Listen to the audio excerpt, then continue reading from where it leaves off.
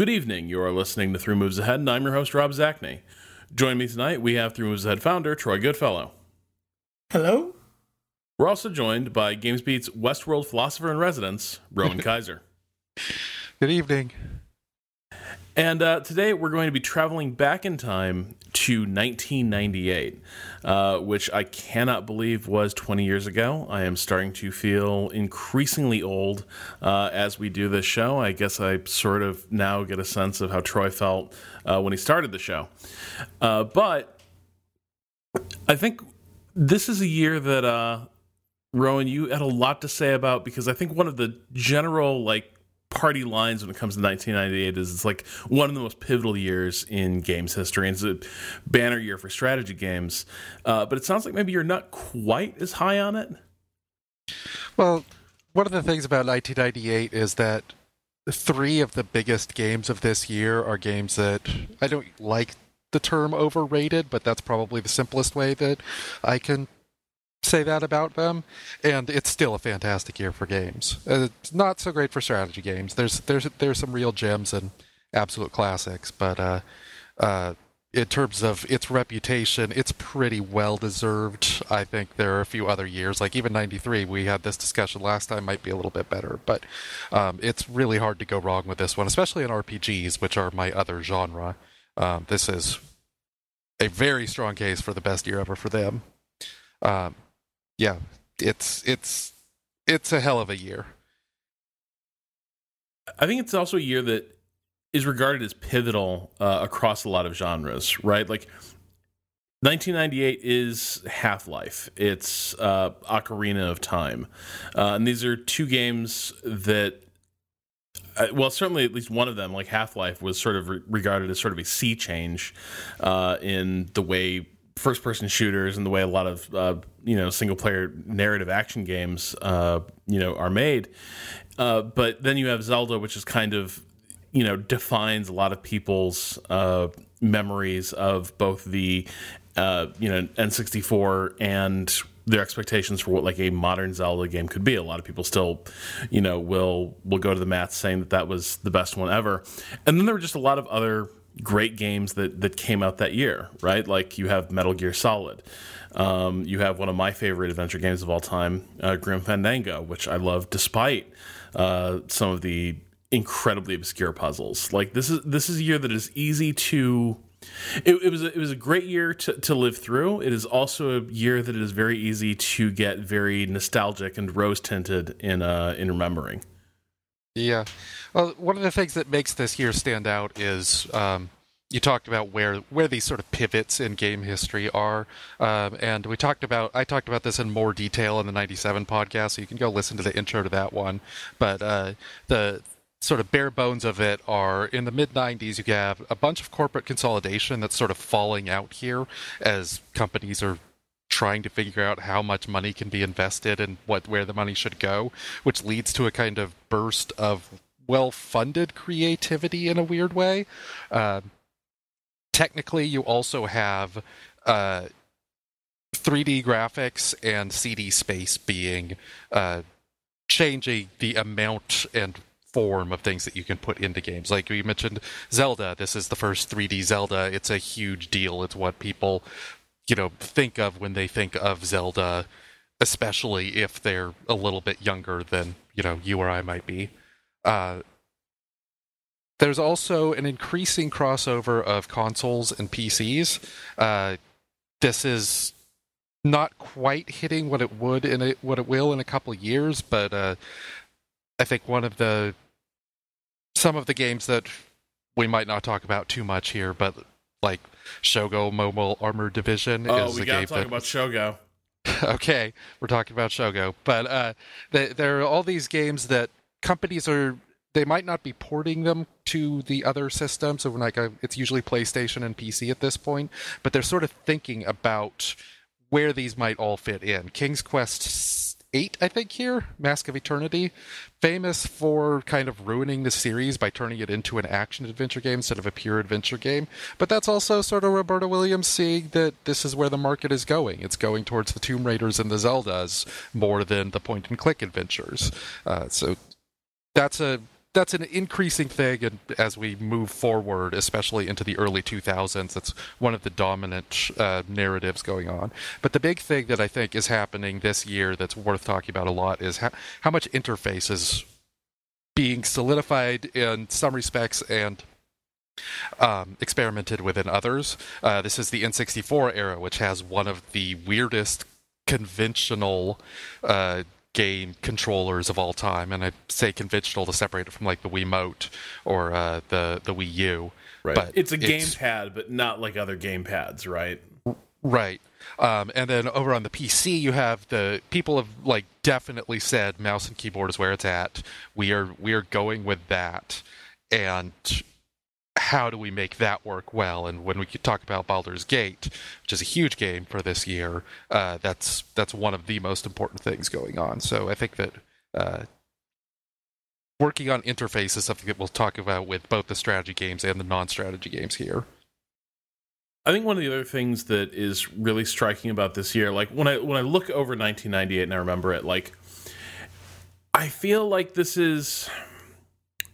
So when I got into PC gaming, and Troy, you probably sort of went through this as well, but like early days of PC gaming, you were kind of a Renaissance gamer no matter what, right? Like you sort of played, well, what's good, right? Sometimes it was it could be like a Falcon 4.0, or when I started playing, it was Falcon 3.0. One of those games getting an editor's choice, like, oh, you have to play this. There was a lot of room to experiment and be weird, and there were a lot of interesting like genre-bending games that sort of defined your experience in the early days of the PC, and being a PC gamer to some extent meant playing all of it. In 1998, I feel like we might be just about at the top of that crest before consolidation and mainstreaming is going to begin taking its toll, right? Like I'm seeing on this list, like Tom Clancy's Rainbow Six. And do you remember what this was an odd sort of shooter, right? It was half tactical planning game and then half first-person shooter. And it was really cool and launched a new series, but the series got away from that blend pretty much as quickly as possible, right? Like Rainbow Six is now an action multiplayer FPS and kind of has been for years. But like in 1998, none of that's really happened yet. And it's a year where, I look through the major games of that year, and to a degree, I guess it all felt like it could be for me. Whereas I think in later years, there's maybe more push toward either turning genres increasingly into niches or making them ever more accessible by watering down the defining characteristics. Yeah, I mean, I don't know. It's really hard to put a finger on, when the shift from broadly appealing, excellent PC games turned into, well, this is the genre expectation, let's do it. Because every year has got a little bit of weirdness in it. 1998 is, it is a year with a lot of odd experimentation. I mean, Rowan did mention Mask of Eternity, which is, the effort to turn an adventure game into a third-person action game. We get Die by the Sword, which is kind of let's make a first-person shooter, but with swords. Oh, God, I remember that. Type thing, it was just so weird and awkward. That was the one that and realistic swords. Right. One hit and you're dead style sword fighting, not like it was just a so melee. Funny looking. And I remember, laughing at the images at the time, and some of the crude videos at the time, back the few videos we had online back then. And it is, but it comes from that same energy. It's like, oh, we like the medieval world.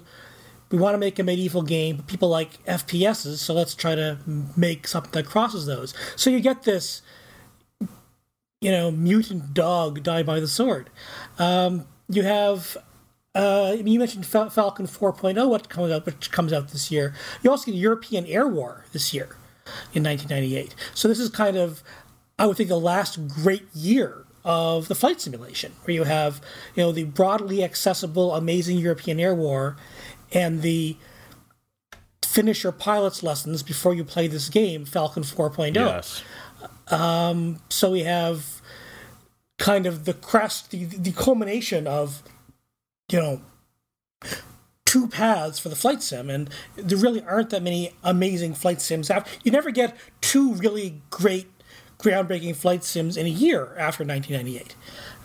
After European Air War, which is one of my all-time favorite games that I wish I could, easily install and play these days. Do you remember the sheer size of those dogfights? You could have, it was the first, I think the last, World War II game where you would fly into a bomber formation and they were everywhere. It was just outstanding. I've never enjoyed a flight sim as much as I enjoyed European Air War. And Falcon 4.0 just scared the hell out of me. Didn't know what to do with it. And that was, in Soren's analysis of, Soren Johnson's analysis of the flight sims, 4.0 is kind of the peak of where flight sims went wrong. Though, people who loved it really, really loved it. Very realistic, modern flight sim that took advantage of all of the power and memory and data you could fit onto a computer in the late 90s. Just really pushing the envelope for what you could do in a realistic flight sim. A question about that, because I always sort of wondered about this. Because it sounds like you and I are coming to this genre very much from the same place. Like, I loved European Air War. It scared the hell out of me at times. Like, flying into those bomber formations, it was one of the few games where it made you realize how daunting it was to track what the hell was going on in a World War II. You never had enough bullets. No, you never had enough bullets. But I think the other aspect of this is, I wonder to an extent to what degree it was driven by like specialty reviewers or like a specialist community, because like after this, Falcon 4.0 was daunting as hell, but I feel like what happens after this is, because you can get these ever greater levels of simulation and detail and granularity, that increasingly people reviewing sims are going to be sim people who just want that as close to one-to-one fidelity as we can get. And the sort of compromises that were kind of baked, like, were part and parcel of the European Air War model, the Jane's flight sim era, the kind of things that like made it passable to like flight sim people, but also fun as hell for people like you and me. Those things start getting games knocked down as just being inauthentic, as being sim light, being like little baby games in some ways.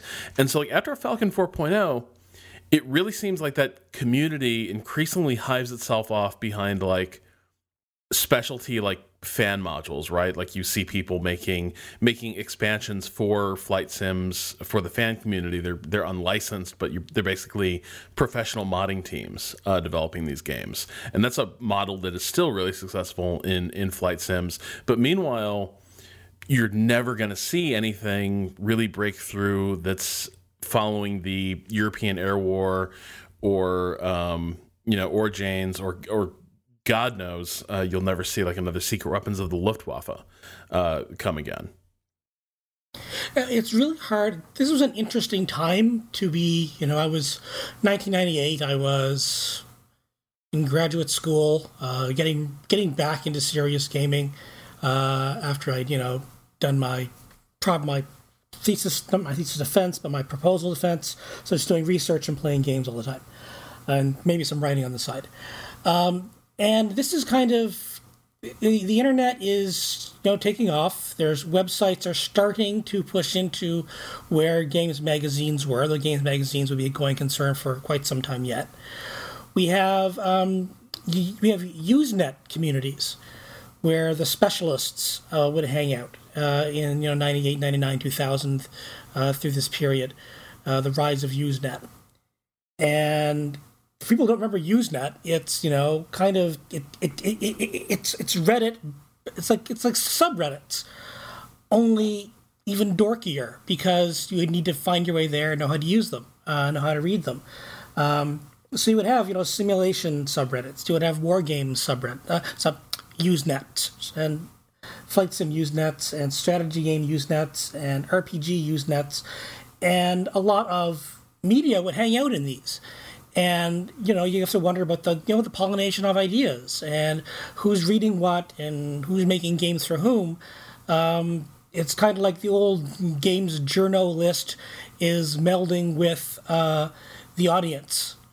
In like Twitter today, I guess would be a nice analogy. Only it's not necessarily as public because there's just so many threads and you can't read them all.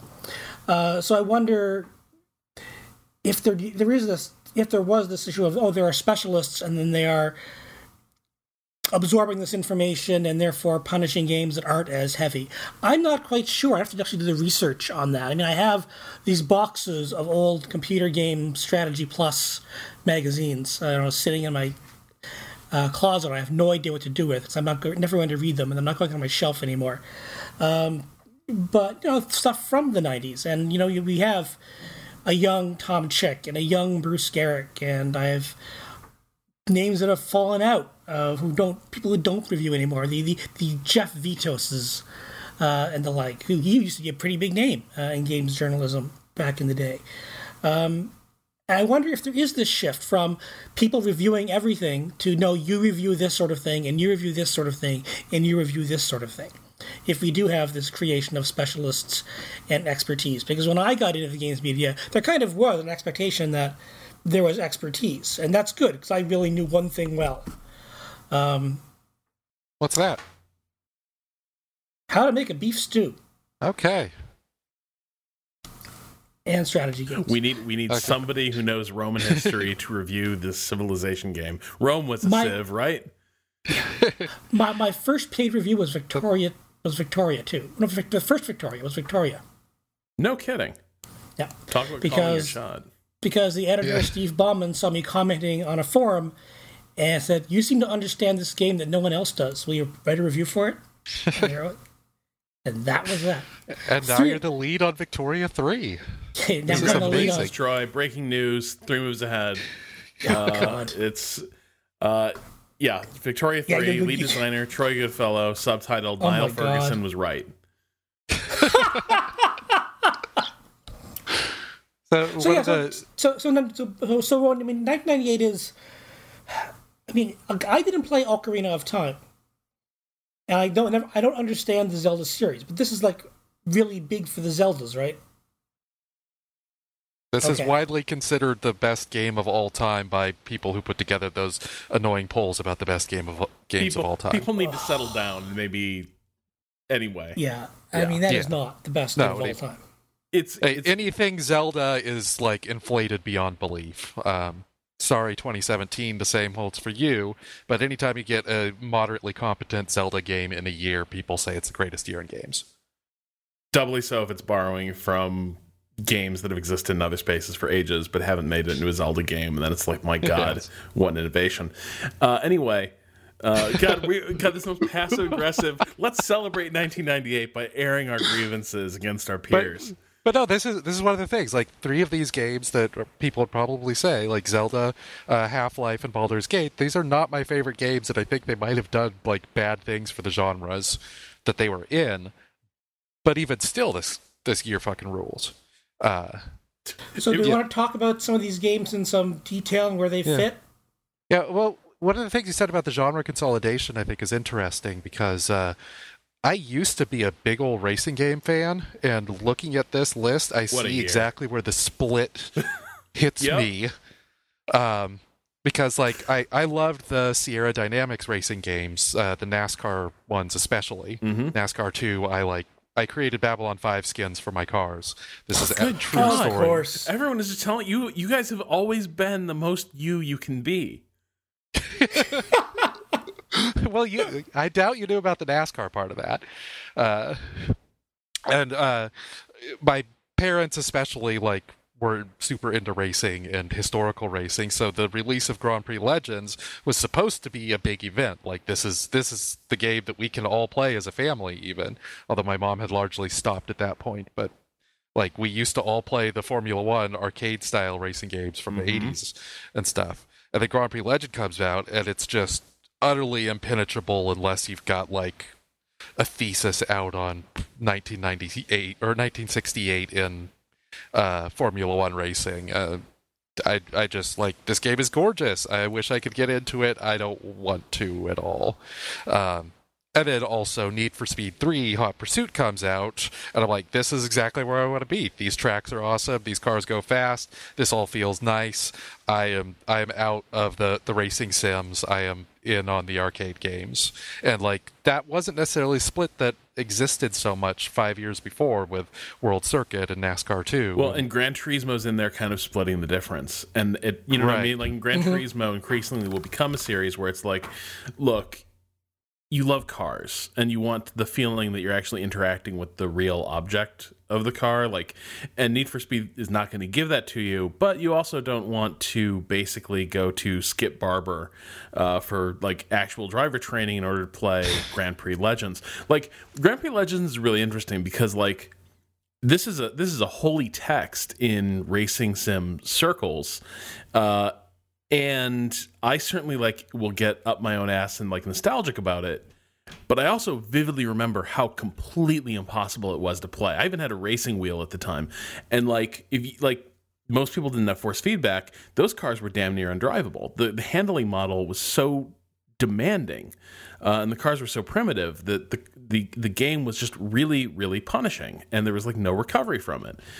So I don't think it's an accident that like Grand Prix Legends is sort of the moment where Jordan Keimer is making iRacing these days. That's what his project is. That's where Grand Prix Legends ended, is a subscription racing service that actual like pro drivers use to train on and compete in the off season. Like that was where that arc went, which is kind of the sim community writ large, right? Like that's in 1998. It's kind of like the sim community is about to exit mainstream gaming. And at least in the case of racing, there's enough space and interest to allow for things like Need for Speed 3 Hot Pursuit and a slightly more authentic Gran Turismo. Though I must say, Hot Pursuit's also one of those double-edged swords because, like, talk about a game that totally... in some ways, it is the... it's like the... Oh god, I'm blanking. The Space 4X that we always bitch about, Rowan. The one that looms too large. Mouse of Orion? Yes. In some ways, it's the Mu 2 of Need for Speed, because it's like the one that gives you the purest like adrenaline rush of the cop chases, and that looms over the rest of the series in ways that are both good and sometimes just outright destructive. Yeah, I never managed to get that feeling from any of the later Need for Speed games. Burnout got it to me. Burnout 3, but yeah. Need for Speed has always just felt slightly off ever since, but that one I loved. So, looking at this from a strategy standpoint, it's an important year if for no other reason than like this is Starcraft's time, right? And this is going to be a critical like genre defining game. The RTS genre is going to be referring to that design again and again and again for forever until we're all dead. After this game comes out, but looking down the rest of this list, again, there is a lot of room for offbeat weirdness in strategy at this time, in a way that like I'm not sure if you're into like weird genre mashups and people trying just completely off the wall things. Boy, 1998 feels like it was your year. Yeah. Well, one thing that I think helps a lot to go back to other games for just a sec. Yeah. Baldur's Gate was a very traditional role-playing game in a lot of ways. Straight up AD&D rules. You've got your THAC0, you've got your, dual classing, all of that. One of the things that separates it from everything else is that it's got a real-time strategy interface. You have your 6 party members, and you lasso them up and send them into battle. And it's just like, people have realized how to make it so that your mouse controls are kind of generalized across even different genres, but within a specific point of view or whatever. Lasso, right click. Lasso, right click. This is stuff that is, in in our core understanding of interfaces now that was not quite at that level before the mid-90s. And with Baldur's Gate, you see that started breaking through, and with a lot of the other strategy games here, you see them either saying, okay, we're sort of using the RTS bare bones and the interfaces that everybody knows in order to start getting weird, or they're saying, let's see if we can do similar styles of games with a different interface, and that's something like Battlezone. So this is what I think gives this year so much of its weirdness, is that you get the mouse control either set or gone in a different direction. Okay, I'm going to regret doing this, but I have to know, and I know we want to get to strategy games eventually, but why don't you love Baldur's Gate? I don't actually like the real-time strategy combat RPG hybrid. Infinity Engine combat has always struck me as a really annoying bastard hybrid of two things that I sort of generally like. It's not quite turn-based in a way that's satisfying. It's not quite real-time in a way that's satisfying. The best way to play is like put it on an easy level and press right-click and all your guys go kill all the other guys, but that's also not satisfying. And I just feel like that tension and annoyance gets in the way of the story-based Infinity Engine games like Baldur's Gate and Planescape Torment. Icewind Dale, because it was just like you're only doing combat, like that actually relaxed me and I could concentrate on it a little bit better. But yeah, just that style of combat is not my favorite, and that's continued with Pillars of Eternity and even Tyranny, which I think might be my favorite of these in some ways. Yeah, but it's just something feels off about that to me, and I wish they were just straight up turn-based. So, Troy, before we get into some of the heaviest hitters here, what's your secret favorite, like, unloved misfit on this list? The thing that, like, people don't really talk about from 1998 that maybe didn't even totally fit or succeed at all the things it was trying to do, but damn it, you love it for its wonkiness. There's not a whole lot of really wonky stuff here. I mean, you Great have Battles of Caesar. I know you're a fan of those. Great Battles of Caesar. Classic Caesar. It's another Great Battles game. It's fine. It's got some really good battles in it, some really good struggles. But it's just another nerd ancient game that I love very much. But it's not really. I mean, People's General is probably the one that people forget. People's General is a Panzer General type game, only it's set in the modern era, and it's the Chinese taking over the world or something, as I recall. It's a sequel to Panzer General 2. It's China versus NATO. There's aggressive China, which was because it's 1998. The Russians aren't a problem anymore. Who's making Russian taking over the world games? Nobody. So we have People's General, which is, if you like Panzer General games that have really... There was a time when strategy games tried to have stories, and sometimes you would get something like as campy and weird as the Red Alert games, the Command & Conquer series, which are terrible, but the stories are meant to be... I'm not sure if they're ever meant to be more than camp. They certainly lowered themselves to camp, and then they took the campiness too seriously and they got weird. But anyway, People's General is kind of in that fiction zone. Some of the Harpoon expansion packs got into the same stuff where you'd read the notes and it's about a czarist coup in Russia and they build a big navy and they try to take over the Mediterranean. Great, amazing fiction leading up to a pretty decent battle. But it's really about the Tom Clancy bullshit outlining why you're fighting here to begin with. People's General has a bit of that going on in trying to conceive of what a mid-90s Chinese takeover of Asia would look like. At this point, China is not seen as a huge economic threat. There's just thought, China is in the Deng Xiaoping's making China look kind of nice type of stuff going on, and it's kind of a weird game just for how the scenarios are set up. The gameplay itself is just a standard Panzer General type game. It's a little bit more sophisticated than Panzer General 1 and 2. It's not as puzzle-centered as, the traditional model or as Panzer Corps still follows. So I think it's a game probably worth checking out if you can find it. It's an SSI game, like the Panzer General games, and it is just kind of funny how it stands out there. This is based on the Panzer General 2 engine, which we praised a lot the last time we did 1997. It has those gorgeous maps. I never played People's General. I saw screenshots of it. I hope it had anywhere near as good of the quality of music as well. But SSI was on a roll with their looks with that mini-series, but then they went on to Panzer General 3 perhaps a little bit too quickly. Well, but that's the one where they try to go 3D, right? Yeah, Panzer General 3 is when they do that. And they have, like, you're set up to be a specific general, so you're playing Rommel or whoever. Yeah.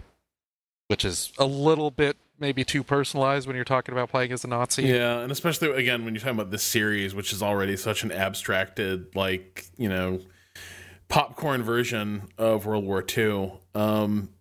Boy, talk about like a theme. I know it came up in 97. It comes up in this episode. It will continue to be a thing.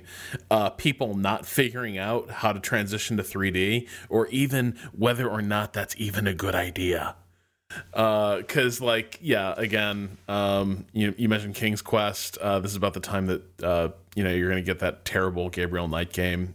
Grim Fandango leans into the fact that, like, what makes that brilliant is they're like, we can do some things really well with 3D, except characters that look anything less than horrific. So you're all skeletons, and it's awesome.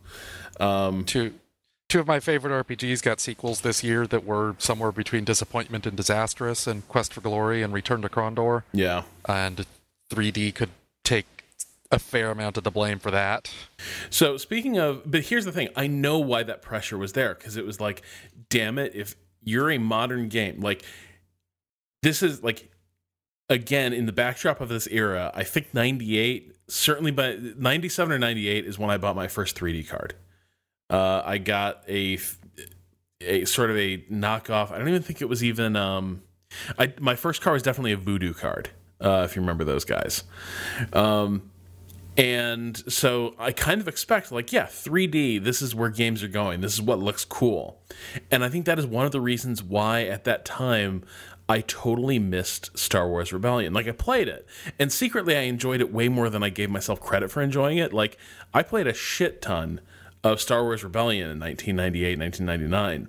But I convinced myself that it was still kind of shitty, because what I'd had in mind was, like, big, epic. Basically, I was picturing, I didn't have this in my head yet, but I was basically picturing something like Homeworld, but Star Wars. That's kind of what I thought, like, Rebellion could and should be.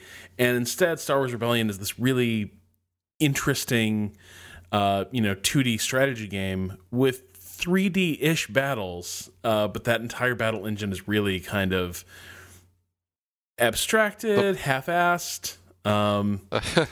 It ain't much of a thing. Is how I'd put it. Hilarious. Yeah, hilarious is a good way to put it.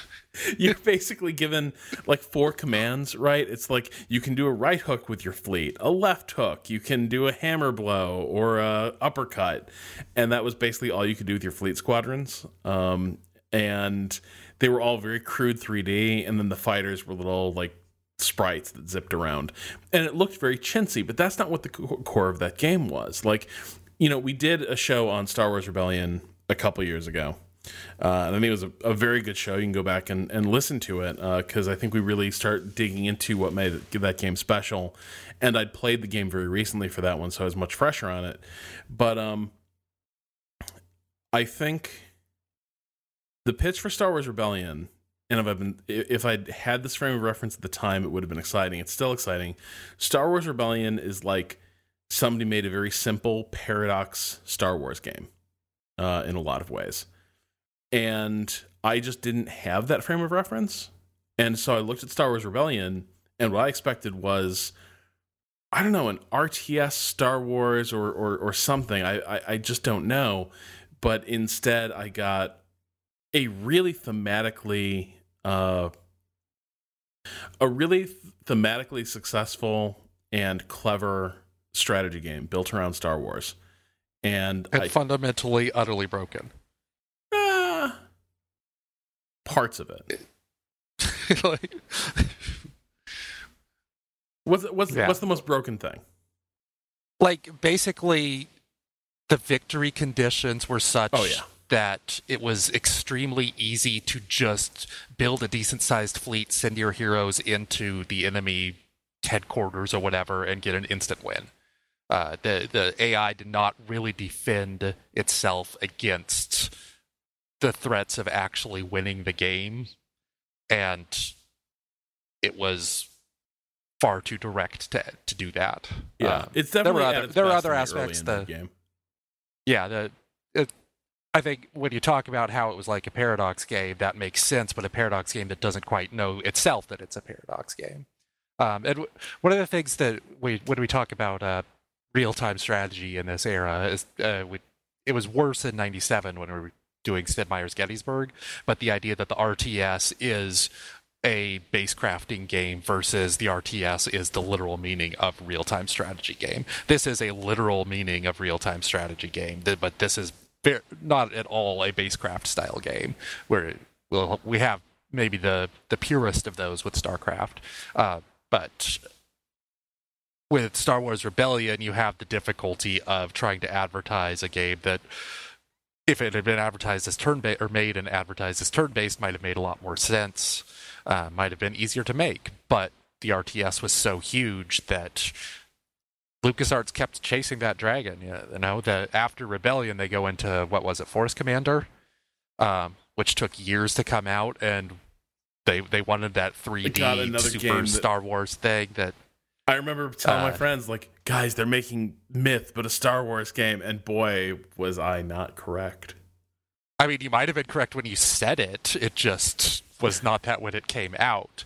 And then eventually they went to Galactic Battlegrounds, which was just incredibly generic and boring to me. I know a lot of people liked it, but I think I got to it too late. I also didn't love Empire at War, if I'm being quite, like, there was some decent stuff, like in space, the art, and looked cool, but it didn't really work. Yeah, like Star Wars Rebellion, I think it sort of arrives, it looks sort of crude for its era, and I don't think games and audiences really have developed the vocabulary in 1998 to get what it's trying to do. I mean, really, you know, who knew that the Paradox's two great insights would be, first, what if we just shit-can the idea of having endings? And two, what if you just become a self-referential, like, industry juggernaut in some ways and just never have to explain what you're doing because people just say you're a Paradox game and everyone just sort of shrugs and goes like, yeah, that tracks. Because if you've ever tried to explain to somebody pausable continuous time, like even to this day, like if I'm like, oh yeah, this is a continuous time game, like anywhere I've worked, editors are like, nobody knows what the fuck that means, man. Like you have to explain it. But if I cross that out and I'm like Paradox style, everyone's like, oh yeah, cool. We're not complaining. So this is a segue into my weird beloved game from this year, Seven Kingdoms. Okay. This is in a lot of ways, interface style and kind of perspective, it is a conventional real-time strategy game, but it is long before, the one that Brian Reynolds made, that we love. Rise of Nations. Yeah, long before Rise of Nations, it's trying to get that sort of civilization flavor into an RTS. And it fails at that, but it fails in really, really interesting ways. You have these, like, 8 different civilizations that they're built around, like, you gather your resources and then you trade your resources. It's relatively simple. You send your units out to conquer neutral cities or your neighbors' cities, and then you use those resources and make more money and make more units. And the loop is very understandable, but it's not the traditional RTS build all your worker units and have them go harvest. It's a little more abstracted than that, which I like a lot. The thing that I remember about this game, though, is that it just kind of keeps going. Like, it doesn't hit that... It isn't built on that exponential RTS style thing where if you have 3 bases and the enemy has 2, you can grind them down. you will have more units. You will be able to, turn those force multipliers into actual multipliers. This is more linear, which leads to games where you're just kind of hanging out. You destroy an enemy at one point, but they have 5 people survive and go found a new city on the other side of the map, and it was just this really interesting kind of ebb and flow of history game that an RTS just almost always failed at doing that manner of something that's not just domination by being fast. And that's something that I was really excited about when I actually found it. And this was about 10 years ago, so I wasn't playing it at the time. It was just a game that was sort of always on my list, and it got made open source. You can find that online.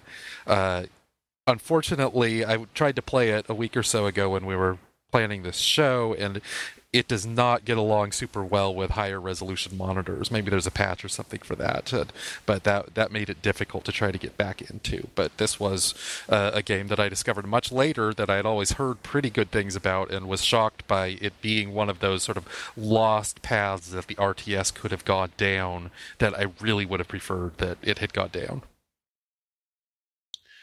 The other thing you've got going on in this era is you've got attempts to sort of maybe blur the RTS with other genres, and I think one of the sort of the major games of this period that's trying to do that is Battlezone, which I never played too much of because it was such a I don't know, it was such a walking and chew bubblegum type game. I hate that phrase because these two things are not hard to do together, and yet that's the idiom we have for it. Oh, look at Rob here, able to walk and chew bubblegum at the same time, like some kind of genius. Yeah, we got a badass here. But no, yeah. So Battlezone is this, and it always felt to me, I have no idea if this is true on an engine level or a design level or what, but like it always felt to me a little bit like somebody merged, like put an RTS inside a Mech Warrior game. But Battlezone was this really weird, an interesting attempt to take the brand of the old arcade game, which was pretty much just like a tank-themed shooter, right? It was just like you were a little laser tank and you rolled around, you shot shit. And there were a lot of attempts in the 90s to sort of recapture the magic of old beloved arcade games. But here I think it was Activision doing something kind of weird by really like throwing a novel, interesting design at this problem, where it is the setup for Battlezone it's like the Soviet Union and the United States during the moon race actually secretly landed tons of shit on the moon, and they had a space war up there. And you're commanding the dark side of the moon, and they invented the Vietnam and Afghanistan wars in order to explain why so many people were dead. This was some good 90s shit. God damn, that's amazing. And so, but the other thing is it is still kind of a base building RTS, but you are commanding it from inside your little like hover tank. And so the part of it is you're playing a typical RTS, but trying to sort of command it using sort of a point and indicate interface. And then simultaneously, you're also running around and playing a vehicle shooter, basically, on a for the time, pretty like sophisticated 3D map of the moon, right? Like I remember there being lots of like little folds in the terrain, and like it felt good going over those craters and shit, and like running your tank around there. But it was a really odd thing. So one of the really interesting things about it was that you could hop out and you could be just like a little soldier with a sniper rifle, which, one hit and you're dead, but that was a possibility. But you could also get into all the units that you were building, and your commander tank was usually the best one for working at a strategic level, but there were times when like you would want to get into the artillery and just blow the shit out of stuff yourself because you were better than the AI. So it was really ambitious in that respect, and like as a strategy game, it was not a resounding success. Like it was sufficient, but as like a strategy hybrid thing, I felt like it actually got that balance pretty right, and it was not a balance that like made it stick in the memory as an all-time classic for a while. It was just like this is a really neat, fun thing to do for a couple days. I think I played Battlezone 2 as well, which went to other planets. But yeah, these were interesting, fun attempts to take the RTS in different interfaces and apply it, kind of like the mirror image of Baldur's Gate, where instead of taking the interface, it's leaving the interface and taking the concepts. Did you play it, Troy? No, I haven't. It sounds fascinating. It is. It's a game that is. I think they're doing like a revamped version, or they just put out a revamped version on Steam. They're doing two things. There's a new Battlezone game coming. But then they also, as part of this, Rebellion did a remaster, basically, of Battlezone 1, and I think Battlezone 2 as well.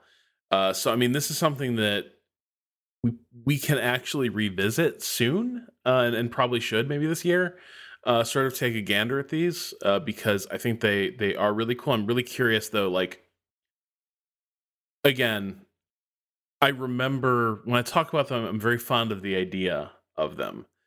I am very curious. Like, I know at the time I bounced off it a little bit. I'm very curious going back to it, like now, whether I would be quite so enamored of the thought of it. I will get to this when we get to 2000, I think. So just 2 years from now, people. But Sacrifice is the game that I thought took this idea and made it absolutely awesome.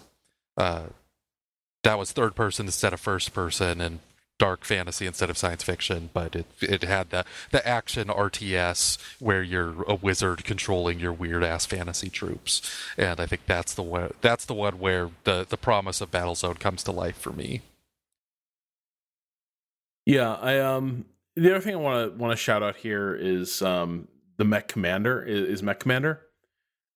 Because again, for the longest time, this was probably the best like tactical BattleTech experience you could get on the PC. I don't think the board game was ever really adapted to the PC, and most of what you encountered was just the mech sims, Mech Warrior 2, Mercenaries. But Mech Commander was again one of these attempts to sort of combine a popular franchise with sort of an RTS wrapper, but then also there's a ton of crunchy, authentic BattleTech mech customization. It's a very fiddly RTS in some ways that touches on a lot of like the core fantasies of that franchise, and that was really pretty beloved for ages. I'm not sure that one has been widely available in a while. I feel like I Mech think that one Commander had a license issue. And one of the problems with this era in general is that like the Windows 98 era I have found is one of the hardest to get going on modern machines. Yeah, we definitely talked about like how this is an era that in some ways falls into this weird valley between like there's a lot of effort from a nostalgic fan community to get games of like the very early 90s back up and running. And then a lot of stuff post like 2006 or so still works with compatibility settings for the most part, or at least certainly a lot of the more popular games do. But this is around that era, those older versions of Windows, where a lot of these games just don't quite get the retro gaming love needed to keep them up and running, but they're not new enough to comfortably exist inside modern hardware configurations. It looks like these games were made free. Yeah, they were made free, and they are on a website that, well, I'm at the Internet Archive, so maybe they're not on that website anymore. Yeah, I think they were made free over 10 years ago, and now God only knows where they are. I'm sure they're on abandonware or torrent sites, right, well, and whether they work on these things or not is also a question. Somebody help us. That would be a great article on Waypoint for when BattleTech comes out, wouldn't it, Rob? It would, though. I think the definitive word on, well, PC Gamer did a very good. What was that? What's that series called that they used to do in the mag? It was like backwards compatible or something like that. But they did a very good sort of nostalgia retrospective on that one. I think it was Evan who wrote it. But yeah, so I think as of a few years ago, at least, there was a decent way to get access to the game. I'm not sure what the status is now. So go on. There's one more interesting real-time strategy hybrid here before we really get into the specific genre meat, I think. And it's not one that I'm an expert on, but Commandos Behind Enemy Lines was really popular and was kind of the RTS stealth combination. Grabbed a lot of people. And this is a great year for stealth games. You also have Thief and Tenchu Stealth Assassin. But okay, I never played that. I don't know how stealthy it is, but it's in the name. I don't know how stealthy the original Metal Gear is either. Oh yeah, Metal Gear Solid obviously very stealth oriented. That's just off in its own platform in my mind because Metal Gear fans are something deserving of that series in all the best ways and worst. But yeah, the Commandos is. If you guys played that one, I think we should go with that one next. Troy, did you mess with that at all? I dabbled with it. I mean, it's a bit of it's some stealth, a little bit of tactic stuff going on. There were a bunch of these at the time. There was a Robin Hood one, I think. There was an Old West one. It was? Yeah, and they were the same idea as a tactical game where you have little missions that you try to solve, and they're fine. They're the Commandos series. There are quite a few of them. I think up to like two or three versions, but even like within 2 or 3, there were like variations. Like there was Commandos Behind Enemy Lines, and then there was Strike Force at the very end, and then like 3 in between there. Not every Commandos game got a number. Anyway, it was made by City Interactive, as I recall, who made some interesting stuff over the years. The Commandos was their big series, and it was you have a small little squad of soldiers, and they would do commando missions. I guess the nearest modern example would be that Shogun game. Yes, Shadow Tactics. Shadow Tactics. I mean, that's kind of what it was. It was a Shadow Tactics type game. It was it played in sort of isometric 3D space. It looked good for the time. It was, as I recall, I enjoyed it, but not so much as, wow, I really hope they make another one. So this is one of the things that happened when Shadow Tactics came out was people started going nuts over, wow, there's finally a true Commandos successor. I've been waiting so long for this. So which was news to me. I didn't know people were been waiting for that. Yeah, it has a niche, and I think it's more Commandos 2 than 1 maybe, but there is a fandom there, and I guess we're just not in that. So sorry, Commandos heads. Yeah, I mean, I think the other part of it is, what I remember is the marketing being really like, I remember coming to that game expecting a World War II tactics game, and it obviously is not that, right? Like, it's sort of stealth isometric puzzle game, which is like tactics adjacent, but not really. Like, I remember getting really hung up on the fact that only one character could snipe and like only one character could use vehicles. I was like, do you expect me? No, I'm sorry. This is not realistic, sir. This is not how it was back then.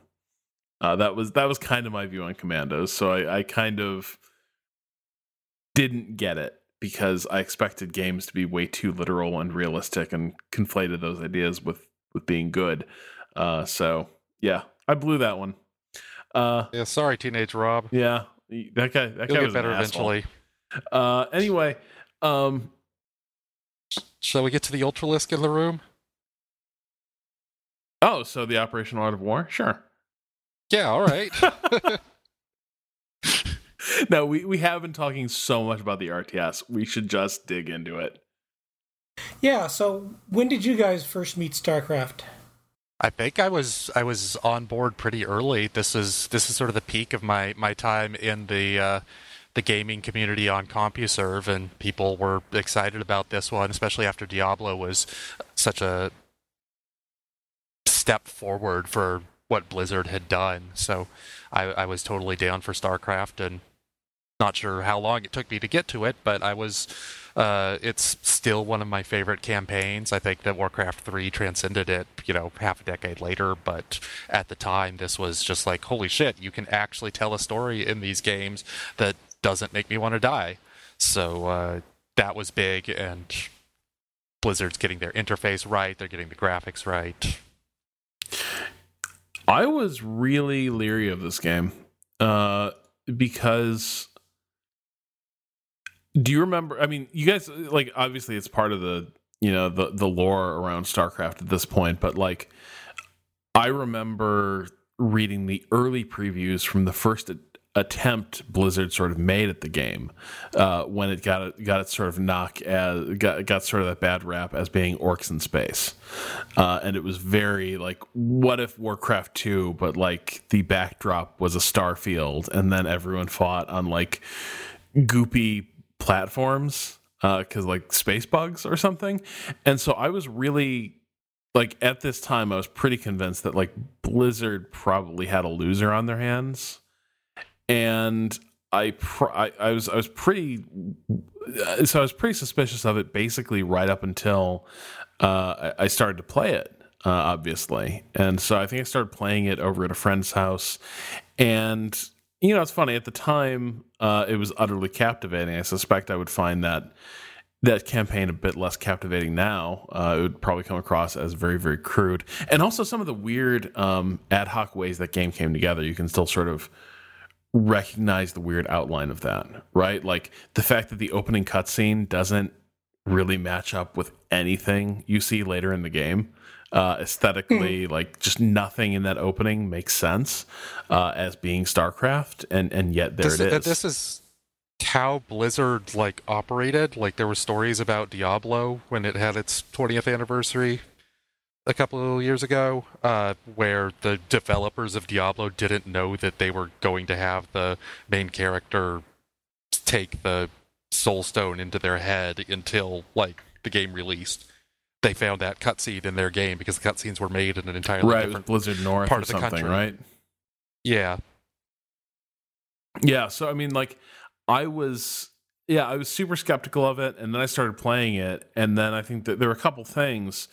One is that, at least to me, the idea of having such different factions all in one game was kind of revolutionary to me, and I'm sure the idea had at least been broached before. I don't think StarCraft was the first game to really embrace asymmetry, completely, but it was certainly my first exposure to it in an RTS, where like the factions were so radically different. It wasn't just a matter of a few specialty units, but like literally,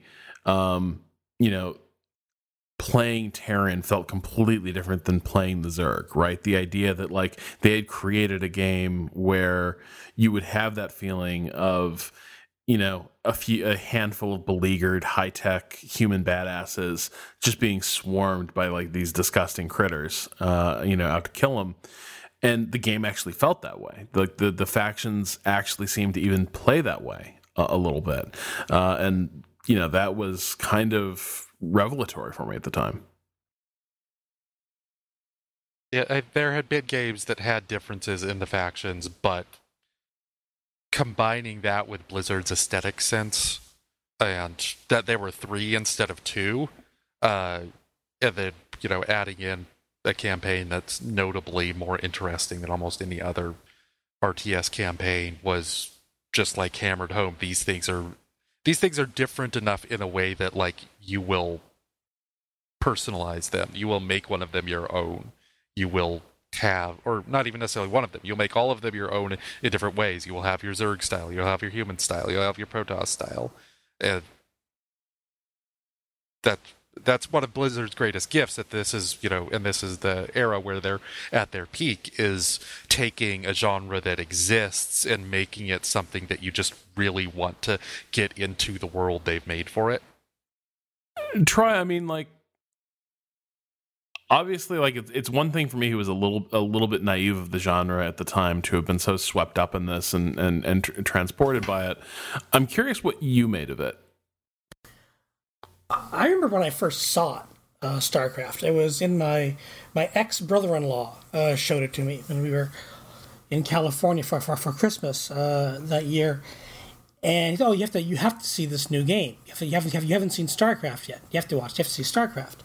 So I had a small budget. I didn't buy a whole lot of games. I read about Starcraft, didn't pay a whole lot of attention to it. And it looked like nothing I'd ever seen before. I'd played, some Age of Empires, and I played Warcraft and a few other RTSs. At Starcraft, my first reaction was not positive. It was very much my general resistance to science. I'm not a science fiction guy. I've said this before. My general resistance to science fiction kind of colored my attitude towards it. It's like, so I've got to run aliens. I got to play aliens. I don't want to be an alien. I don't want to be an astronaut killing aliens either.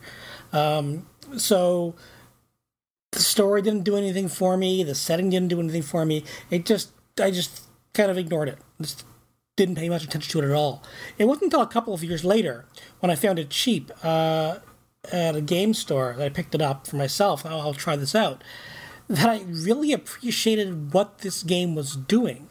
I mean, there may have been other games that had asymmetric sides, but not on this scale. I mean, this is like super asymmetry. The three sides are so different. They have such different pacing issues. You can call, you personalize your approach. This is where you get specialization, where competitive multiplayer becomes kind of possible in the way that, this guy is a good Zerg player, this guy is a good Protoss player, where the people start to get personalities, and you can be entirely awful at one entire faction because you specialize, spent so much time playing one. You've played the Zerg, and you only play the Zerg. I know people who only play the Zerg; they refuse to play anything else, which was not very interesting. Yeah, I don't want to play the Zerg all the time online. I don't want to fight against them, but that's how it was. They'd find a style they find a personality. The factions had character. And before that, factions didn't really have character. You couldn't say, even in Age of Empires 2 and Age of Kings, yes, the Teutons were one way, and the Franks were another, and the Mongols were another. But you couldn't really attach a personality to them. Here, the factions had a personality, and that was something entirely new. Where you could curse the Zerg and actually see them as an alien seeping force. You didn't really have factions before that behaved in that spammy take over the world type way with crappy little units that you had to prepare for, that you'd be ready for. Starcraft is probably one of the 2 or 3 most important strategy games ever made for a number of reasons, and I'm kind of sorry to see it dip a bit in multiplayer online popularity. Not that I was ever really into watching it or following it in any detail. Esports really has never been my great passion. But I liked knowing StarCraft was there. I liked knowing that this major real-time strategy game still had a place. It is such a crucial game for understanding how real-time strategy games shift after this, where you have the movement away from, slowly but surely, you get the movement away from a bunch of factions which are mostly the same but have a few differences. You see that still in Rise of Nations, which comes a couple of years after this, to the shift of here are factions which are really, really different from each other. And even like Age of Empires 3 has tries to split the difference a bit, but there are more differences than there are similarities. But you compare like Rise of Nations to its sequel, Rise of Legends. And, it's clear that big, huge games took the lesson that people really want three very different personalities in their faction design. It's better to have a few well-characterized factions than a bunch of different stuff. I don't necessarily agree with that. I don't think that's necessarily the best policy, but we saw it in Age of Mythology. We saw it in Rise of Legends. The Command & Conquer series moved increasingly in this way. And I think Starcraft was not just a brilliant game, the way that it's designed, the way that it's paced. I'm not into campaigns. I didn't follow the story all that closely, but I understand the cutscenes were nice. It is Thanks, a great. Dad. It's a great and the art. I mean, the color. It's mostly dark maps with an odd purple and bluish hue in a lot of places, and that's not attractive, but they made it look good. It worked. It's it's an unlikely game in a lot of ways. Like the thing I refer to a lot when it comes to StarCraft, talking about the design of it, is the Team Liquid post where I'm not sure who the author was, but breaking down the way that they sort of brute forced the Warcraft 2 top-down coordinate grid system into a faux into sort of a forced perspective, illusion of depth, sprite-based game, really made it such an oddly controlling game. And it's really noticeable if you went back and played much with it for when the remastered edition came out. It is funny to me the degree to which we just internalized at the time the odd ways that StarCraft units behaved and the weird ways they moved and the odd interactions they had with objects on the map, like bridges, like choke points, like corners. When I went back and I played StarCraft Remastered, I was really stunned at how hard it is to get any of these little bastards to move where you tell them to go and to choose a correct course to go attack the target you want them to attack. And at the time, I didn't really catch any of this. It was invisible to me. But now that we've had pretty much a decade of playing true 3D games, StarCraft, various other RTSs, where units do go where you indicate, where the pathing and the positioning on the map is kind of one-to-one to what you see, and then you go back and you play a game like StarCraft and you realize you can feel all those weird creases and all those weird compromises that they had to make in order to make that game on that tech at that time. And it is such an odd thing, but it's kind of, in some ways, it is bottled lightning, because, as is so often the case, compromises maybe drive interesting creative decisions and bold creative decisions. Because I don't think, they had to sort of scrap their original design. They clearly struggled to make the game work on the engine they had. And I think nobody would have chosen to make StarCraft the way Blizzard ended up making it, but it is this sort of titanic success that was kind of impossible to replicate even for Blizzard. And that has a lot to do with changing market conditions and expectations, but it also has something to do with the fact that when StarCraft 2 rolls around, you don't have to make those compromises anymore. You can make something that is a lot cleaner, a lot more straightforward, a lot faster, a lot more elegant in some ways, or at least something that seems a lot more elegant. And yet, at least some of the charm for a lot of people was, irretrievably lost in that process. So it's an interesting game. And the other thing worth pointing out is that the original game has a great campaign. It's a lot of fun. but that is also a deeply unbalanced game. Like, there are a lot of things that just don't really work quite right in StarCraft, and it really takes Brood War to bring the game to like its final state, right? Like how weird is it that the Marines had the stim ability in StarCraft 1, but they couldn't heal. So if you stimmed, you took 10 points of damage out of your 40, and that was it. And you could like literally stim your units to death, I want to say. And nobody like thought about maybe fixing that until like a year later. One of the interesting things I noticed when I looked up these dates was that Brood War actually comes out 6 months later. StarCraft is in like April and Brood War's in October or something. Which is, really, they're both that year? Yeah. Bizarre as hell when you consider how things go this time. Maybe Blizzard was just like, okay, we know, we're working on it. Yeah. The thing you were talking about with the compromises making it perhaps even more interesting.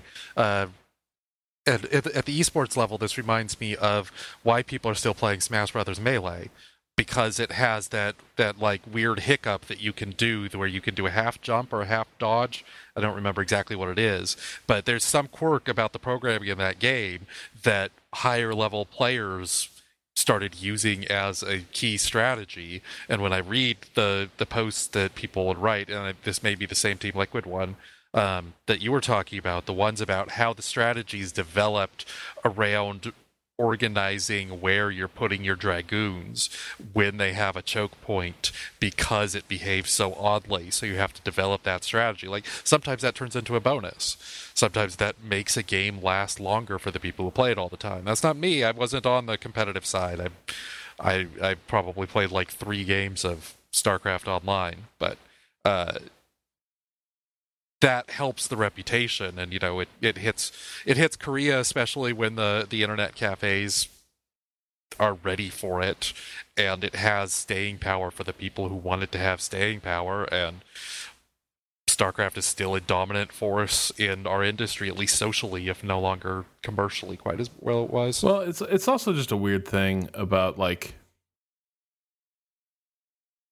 accessibility and like, Smash is an interesting case because, like, everybody, I remember, like, everybody had fun playing Melee back in the day, right? Like, I mean, it was a lot of fun, and like, I rarely felt like I was running up against the fact that this was a really like hardcore game, and then therefore it wasn't for me. But they sort of inadvertently made a really intensely hardcore game with a ridiculously high skill ceiling. And I think now there's maybe a lot more. I think a lot of studios are much savvier in how they try to manipulate like skill ceilings and control for it, and the ways they try to dial in accessibility. And I'm not sure. I think these are superficially easy things to design for and control, but maybe it's harder to understand how that's going to come across to the player. It's like StarCraft 2 is like StarCraft 1 is in many ways a harder, fussier, trickier game than StarCraft 2. And yet StarCraft 2 felt daunting to people in a way that StarCraft 1 never did. Is that just because they were playing online? That's part of it. StarCraft 2 pushed them toward that. Whereas StarCraft 1, you played online, you played locally, or you played over dial-up, and you didn't know how much you sucked. Maybe that's it. But I also just kind of wonder, there's certain, there's an ineffability to some of these things when we talk about the way games feel and the way we relate to them, that maybe doesn't always get the attention or humility it deserves in context of modern design, and appreciation for the limited ways we can actually control for the ways that players will experience something. I think this sort of goes back to what you were saying about the or what we were saying about the divide in like the hardcore players and the generalists that's occurring in this era, is that StarCraft found a hardcore audience, and that becomes more rare when you know like you know where your audience is. It's on your Steam forums or it's on your Reddit or whatever. This is a thing that happens organically, and like Blizzard probably expected and planned for it to some extent because they had significant online success with Warcraft 2 and Diablo, but even still, something struck lightning here beyond, I suspect, what anyone might have expected. So I have a question for you all. Just moving the conversation along to city builders. I got way into Caesar 3 in this era. Like, Caesar 3 is my Caesar. But that's probably the only city builder I played from this list. I totally missed that this is the start of the Anno series.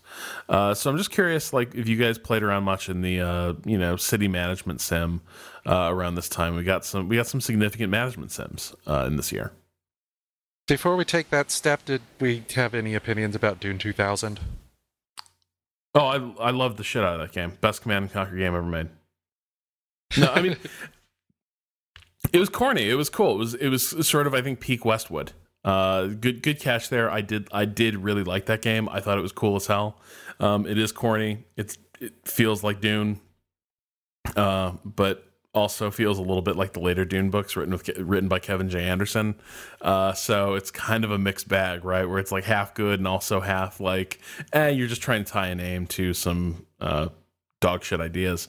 But I liked it. It was cool. I'll never forget sort of maneuvering an army through a highliner. That was cool as hell. All right, city builders and management games, because this is probably the genre that has the most variety beyond the RTS, if you're including Rebellion and Battlezone and stuff there. But we've got Caesar 3 and Railroad Tycoon 2 and Populous the Beginning, which I think might have been bad. I don't remember exactly. Troy might know. And Anno. I never played a Populous game. You don't have to play. You only have to play Populous 2. I've tried to play anybody Populous needs games. to play is Populous 2. The Anno 1602, it was the first Anno game, and it's kind of sets the pattern for really European city games where there's scarcity of resources and rationing of resources, and making sure you plan out the map right is the entire point. Where your resources will vanish. So if you put if you spend all of your stone in the first 20 minutes, good luck. You better hope you find an island that has more stone. Oh wait, you can't settle another island without stone? Well, that's too bad. You have no more stone, the game's over. So you have to be kind of careful and kind of learn your way through the supply chain. Generally a very complicated supply chain, but always very good looking, always very attractive, and a lot like Caesar 3, a lot like a lot of the games of the city builders of this time. They were kind of math puzzles in trying to get everything laid out properly so that your walkers or your resources took the minimum number of steps to get to where they needed to go, but they would always get to where they needed to go. Caesar 3 was the first. I mean, I played Caesar 2. I liked Caesar 2, but Caesar 3 is the one that I first put tons of hours into. It was a lot of people didn't like it at the time because it was kind of a cartoony look to it. Caesar all the 3? walkers kind of looked, yeah. Really? Because I remember just being utterly captivated by it at the time. I guess it was cartoony in the way a lot of games from that era were cartoony. Oh yeah, I mean, but you'd click on the walkers and they'd say some stupid pun or something. Right. And they're always actors rehearsing their lines. Right, and Caesar 2 didn't have that. The walkers were just walkers. They were just the Caesar grog nerds were grog nerding it out. It was exactly the marble nerds. And so some people, but it was absolutely charming. Things had the right size. Like you would build a Colosseum in Caesar 2, and it was a building, but it didn't look huge. Caesar 3, it tended to look big. It looked like a building people would go into. I mean, not these tall ass walkers who were like 8 stories tall, but the regular Romans, the buildings looked big.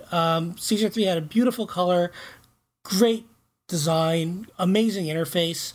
I think Caesar 4 is a much better game, but Caesar 3 I think is where a lot of people started falling for the impression city builders, because after this you get the explosion of you get Zeus, you get Pharaoh, you get all of these games which have different emphases and different strengths and weaknesses. But Caesar 3 is kind of where the idea of what an impressions game becomes solidified, even though there were games before this. Yeah, this is, I think, one of 3MA's favorite series. We talk about it as much as we possibly can, right? The impression city builders are kind of our touchdown. For city builders, at least. For city builders. I mean, we've never actually done an episode on one. Oh, that can't be true. I like in first gen 3MA, I'm sure we did. We got to it. Oh, I'm quite sure we didn't. I mean, the show started in 2009. Nobody have talked about an impression city builder. Yeah, we spent a lot of time talking about it when we did our survival strategy show. Yeah, we talked about the impressions games in general, not about a specific game and its specific strengths and weaknesses. In general, yes, the impressions games stand out, but we've never done like a classic game analysis of Pharaoh or anything. Yeah, I never played the Caesars before this. I don't remember what brought me to Caesar 3 Probably exactly. The wargaming. But the box. It had a beautiful box with a full. It did have a beautiful box top and beautiful colors. So yeah, it was probably the box. I might have caught it on on a discount or something, but yeah, the way that it had constrained scenarios in a way that made sense, but you also like went back to the cities, plus the appeal of the builder and the walker system. I apparently like my city builders to be not abstracted, and I like my RTSs to be extremely abstracted. So that's an interesting thing. Mm-hmm. But yeah, the more direct movement of population and construction and gathering of resources is something that really appealed to me. Pharaoh, I put a lot more time into, and it's arguably the best in the series, I think. From a complexity level, but Zeus is the one that I fell in love with because I was a Greek geek, and it also had a whole bunch of quality of life improvements on the other games. But yeah, these are good shit, except for maybe the military aspect. So you know how Teenage Rob ruined this game for himself? How did Teenage Rob ruin this game for himself? He convinced himself that the military track was the one he wanted to pursue. I love war games. I love military history. Roman legions are cool, and so you remember that campaign basically forks. Like for the most part, you always have a choice. Like you can do the military mission, or you can do the mission where you don't have to mess with barbarians. Basically, so are you on the frontier or are you at home and just trying to build a cool Roman city? And I was always like, give me the frontier. I am going to spread the light of Roman civilization. And I am sure this will be fun because I love wargaming and I love Roman legions. And this game isn't great for that. No. It's never been great for that. They've always... And Caesar 3 was a step up from Caesar 2 and 1 in military, because there you had to fight the battles off the map, because there was a meta game above the city. And it was ass. So Caesar 3, they brought the battles into the cities. You had to build defenses, and they'd come after you. Or sometimes you'd give a legion to Caesar, and he'd go and do his stuff with it. But it was just so awful, having to equip these armies, and make sure you have enough of them, and put them in the right places. Hope that they get manned in time. You don't get 2 invasions in a row.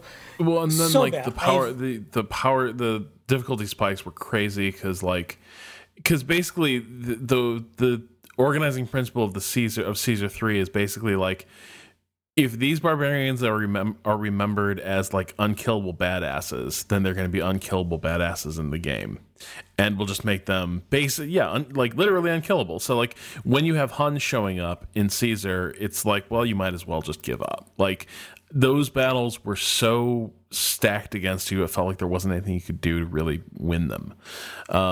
Or lesser barbarians would come along. Like I remember, I think, the Gauls were basically tackling dummies, in that game, and you just roll over those guys. Sorry, Gauls. You're no Belgians.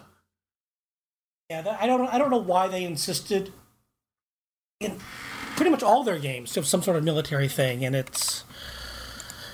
This is why I like Zeus, because you would have a hero in your city, and Heracles would just go smash all the barbarians for you, and that was that. Yeah. It made a lot more sense in that context, but I mean, and Railroad Tycoon 2 was, I think, my first Railroad Tycoon game. The first thing I got into. I think this is the big one. This is the one that blew up and was everywhere for the next 10 years. Any discount CD rack has a Railroad Tycoon or 6 for $10. Yeah, I mean, it wasn't. When I rediscovered the original Railroad Tycoon, I realized, wow, the original was so much better. The Railroad Tycoon 2. It's got a much more interesting business sim game, and the map's more interesting, and the city development is. But Railroad Tycoon 2 is still very faithful to the original Railroad Tycoon model. You can, bankrupt your competitors. The cities do develop based on which ones you service and which ones you don't. The rail building isn't as good. It's just kind of weird. The railroad building is kind of a little more annoying and fussy. But it really looks good. And I think a lot of the railroad games since that one have come to borrow the aesthetic from Railroad Tycoon 2. I think you're right. It is the one that got really, really big. Yeah, the first one... Go ahead. The first one was the classic game that shows up on the lists, and this is the one that was in every cereal box. Yeah. At least that's my recollection of it. But I mostly played 3 because I'm an idiot. But focusing on the aesthetics is a trend that, Firaxis has had, that we've talked about on some of our other shows about their games, that has worked really well for them in a lot of ways, but maybe with this one it did not. I could never get into it. The railroads are not my thing.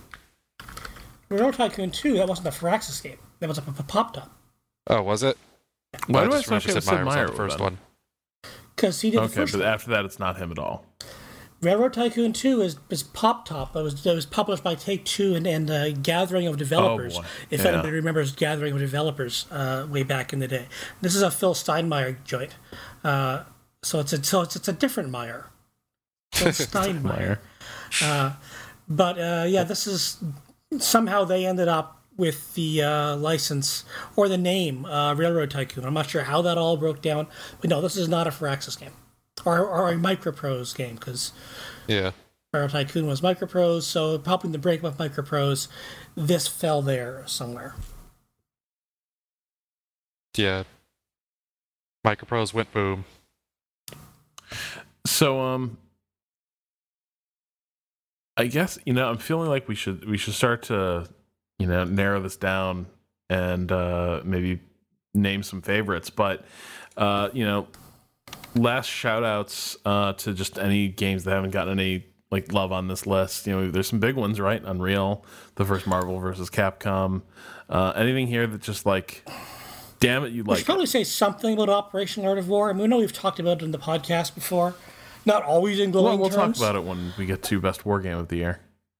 Okay. We're cleaning this up. I will give a fighting game shout out because Tekken 3 and Soul Calibur are two of my all-time favorites, and we haven't mentioned those. Soul Calibur is perhaps even my favorite game on this, just in terms of what it was for me at this time socially. It was the game that I played with my college friends, and it was fully deserving of that. This is not merely a nostalgia thing, but I love that game dearly.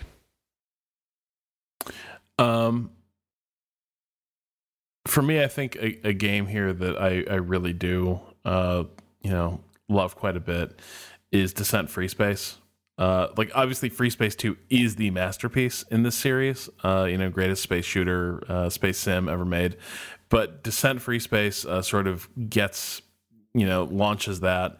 And even at the time, it was cool as hell, and it was really unexpected thing in the first place, right? Like, Descent were kind of just they're fun 3D shooters. I never really liked them that much because I found they required just a little bit too much spatial awareness and reasoning, and they kind of overwhelmed me.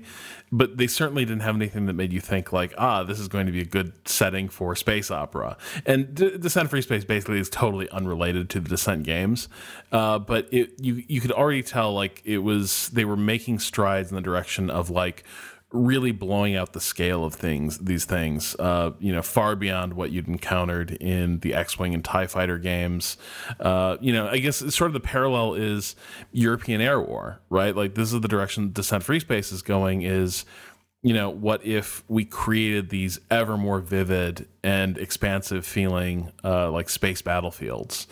And that obviously comes to fruition with Descent 2, with Free Space 2, but Free Space 1 makes some really good strides in that direction, and also totally nails this feeling of, remember the game starts out, you're fighting the Vasudans, the aliens that humanity's been at war with for ages, and then after several missions of that, like the first act of the game, you're largely fighting the Vasudans, and it feels like a pretty standard, humans versus Kilrathi type clash.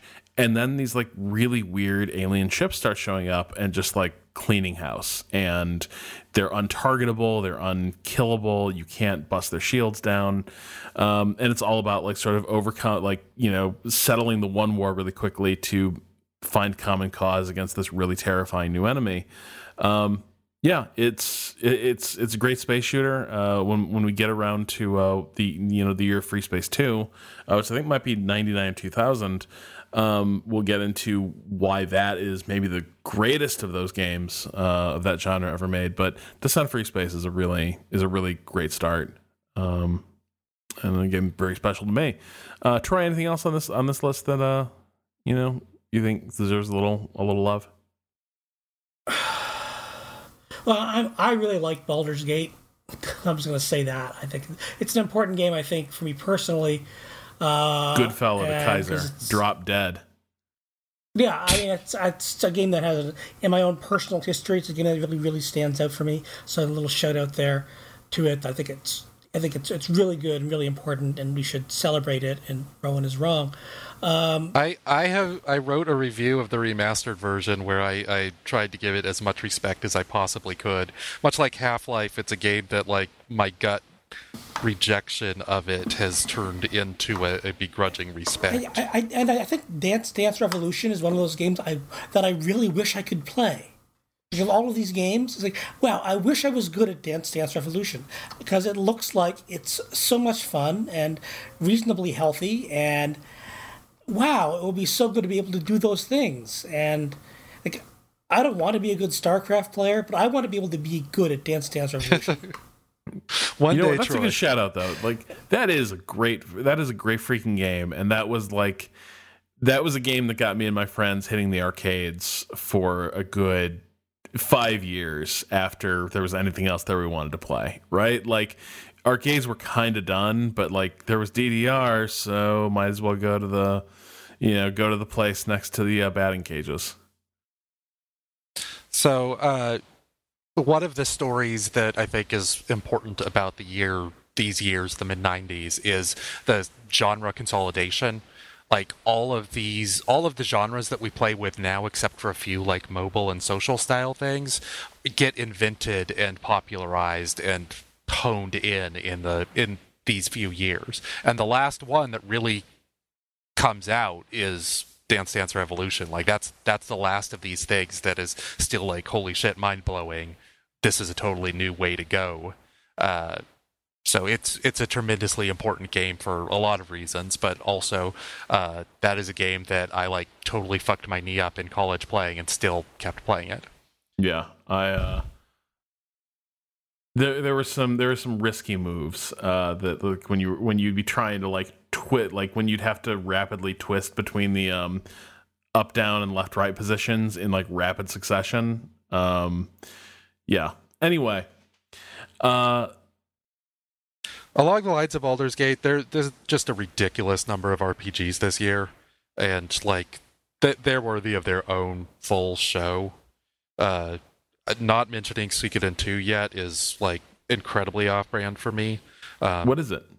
That is a JRPG. It's kind of a throwback. It's sprite-based. It's not and turn-based. It's not like a modern Parasite Eve sort of running around in a 3D world kind of thing. But what is Paradise Eve? You're talking gibberish. What is Paradise Eve? Shit, this game looks one day awesome. You'll play your console. Paradise Eve or Suikoden 2? I'm looking at screenshots for Suikoden 2, and holy shit, the sprite art is gorgeous. Yeah, it's gorgeous, and it was like weird at the time because everything had gone 3D. It came out like the same week as Final Fantasy VIII, which I think I forgot to put on this list. Or maybe the Japanese and American releases were different for those. That's probably what happened there. But it also had a really good grasp on how to make villains and how to make tragedy. It's not about you save the world from, one person who's just gone insane and is evil and that's all there is. There are human villains. There are like Ramsay Snow level Game of Thrones style villains. Yeah. Or it's got heads on pikes. Like it's very politically oriented with that cutesy JRPG charm. Great music. It's probably a top 3 JRPG for me. Only behind Chrono Trigger and maybe one or two others. How do I do this now? But Suikoden 2, I believe, is on PS4 or the PS3 shop or something like that. Yeah, I'm looking at this and I'm just like riveted by these screenshots. It's also importable from you can import like your characters and stuff from Suikoden 1. There's like only 2 choices that really matter, but there's aspects of that which are interesting for the idea of like the serialized RPG that is filled with a lot until Mass Effect blows it open in another decade. All right, yeah, I'm going to have to take a look at that because this looks really cool. All right, so we should probably just start like looking at what our favorites of this year were, like what we sort of think nailed the genre. We've covered most of the ground we need to cover, but might as well start with Wargame because we haven't talked about this game, and it's a thin year for Wargames. I think we talked a little bit about People's General, but I think for me, like the best Wargame of that year, and still one of my favorite Wargames ever made, is the original Operational Art of War, which was Norm Koger's operational level war game, largely focusing on World War II era operations, although people rapidly discovered that because World War II involved a lot of old and aged military hardware, that basically there was enough there for tables of organization and equipment for conflicts going back into the late 1800s. So in no time at all, you had lots of scenarios being built around World War One, various, colonial conflicts, Japan's various wars, in the years leading up to World War II. But it is a game that I love to pieces, even though like its flaws are well known at this point. Bruce has always been very pointed in his critique that the Operational Art of War is kind of this it's kind of chasing a white whale of an idea that you can, if you just create a system where you can, in a super granular fashion, add in all the historically correct information for what was at a battlefield at a particular place, and then put it on the correct map, you have therefore created a reasonable facsimile of that conflict. And that's not really possible in any system, but the Operational Art of War gives it about the best try we're probably ever going to see, and in the hands of really good scenario designers, it could be pretty flexible to allow fairly bespoke scenarios. But it is, it's one of the few games that I've found that really does. I never finished that game. I never got tired of it, right? Like if when I found a good new Operational Art of War scenario, it was like I had found a new game. I must have played the Korea scenario at least a half dozen times by email. So yeah, I mean, for me, this was the war game of my teenage years. This was the king. I just want to say I never actually played the first one, but I think the second one had most of the scenarios added, and went further into the future and tried to fiddle with the system. So I don't know that my experience was exactly this first one, but it was, even though it was chasing the white whale you're talking about, maybe not historical, they were often good games in there. Like, there was a 1 in 3 chance that I could enjoy just any of the scenarios that I would randomly click on. And the Korea one especially was one that I spent the most time in, because it managed to feel like the full war, but in a relatively manageable fashion. Yeah, we give this game a hard time a lot on the show. And I mean, this is the game where I first learned to recognize Bruce Garrick's name, because of all the stuff Bruce Garrick wrote about how he did not like the Operational Art of War back for GamesDomain.com back in the late 90s. He had, and his strategy columns on other sites. So, this guy's interesting. What's his name? It's Bruce Garrick. Interesting. So this is what I learned. This is what I learned to look for his byline. But this is a game that, it's got the interesting design conceit, but it opened up this wealth of creativity in the community because of the idea that, if you just add all these units together, you have firepower and movement numbers automatically or something, if you knew what a unit's composition was. And you could look that stuff up, you could look at the order of battle, and you could have the maps design the scenarios. Eventually, so you get this wide range of scenarios. Now, 10 gamers being what they are, they would tend to make these monster scenarios. So you'd have someone doing, here's all of the Western Front in 1914. It's like, no, this is not what this game is for. So it would break down in very weird ways. But you'd also have some really well done small engagements. You'd have neglected fronts of World War II or of Ethiopia in the late 30s. You would have some of the Asian War, the Chinese-Japanese War, because that stuff was generally not covered that well in the base game. So Koger made this playset that opened up a lot of energy, I think, in the war game fan community. And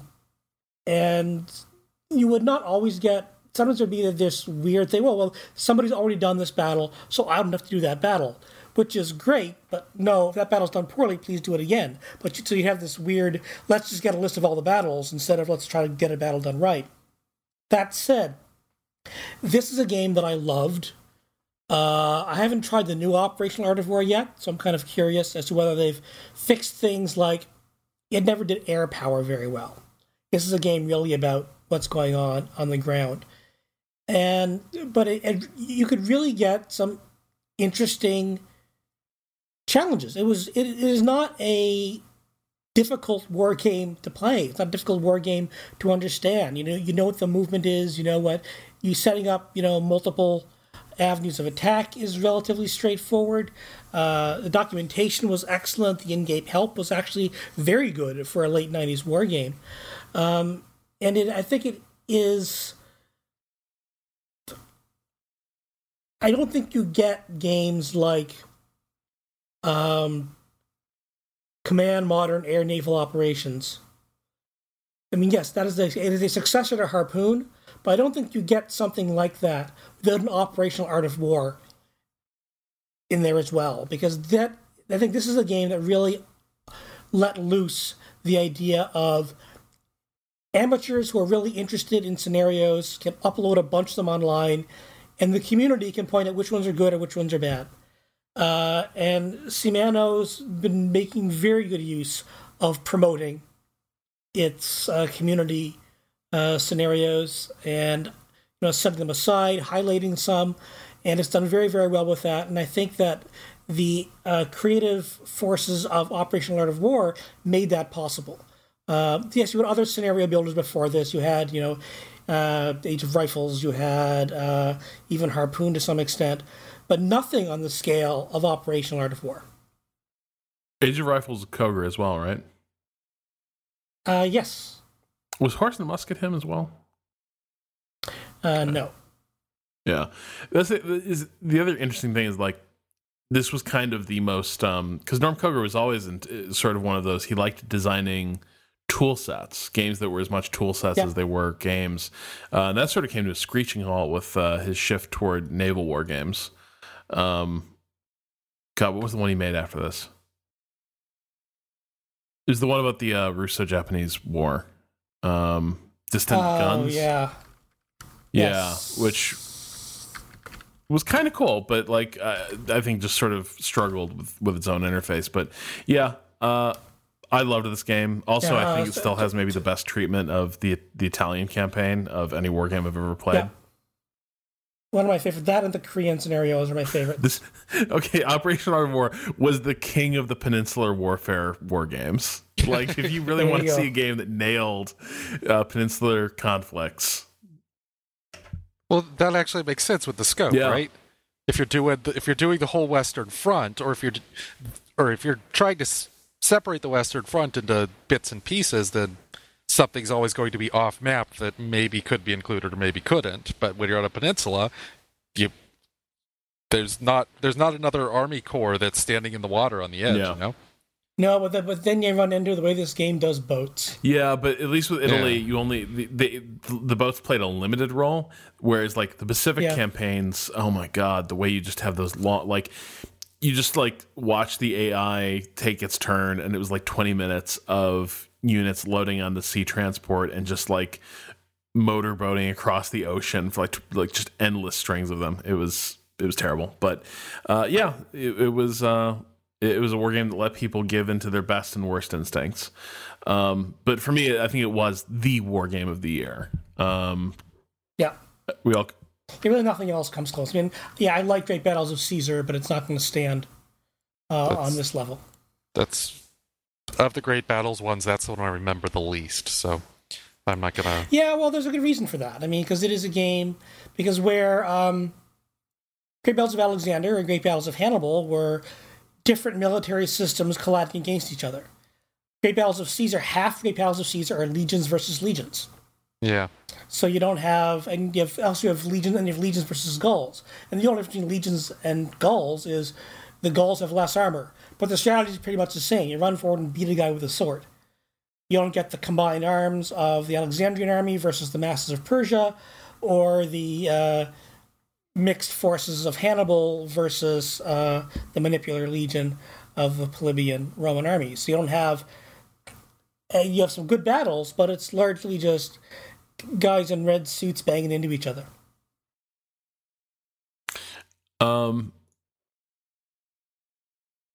What do we think was of the management and city builder games of this year? Do we think it's pretty clearly Caesar 3?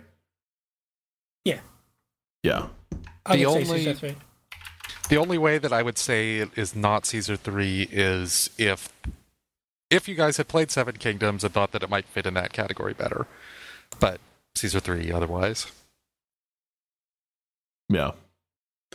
Grand Strategy 4X for this year. It really wasn't anything, was there? I mean, even there, Seven Kingdoms might be the closest.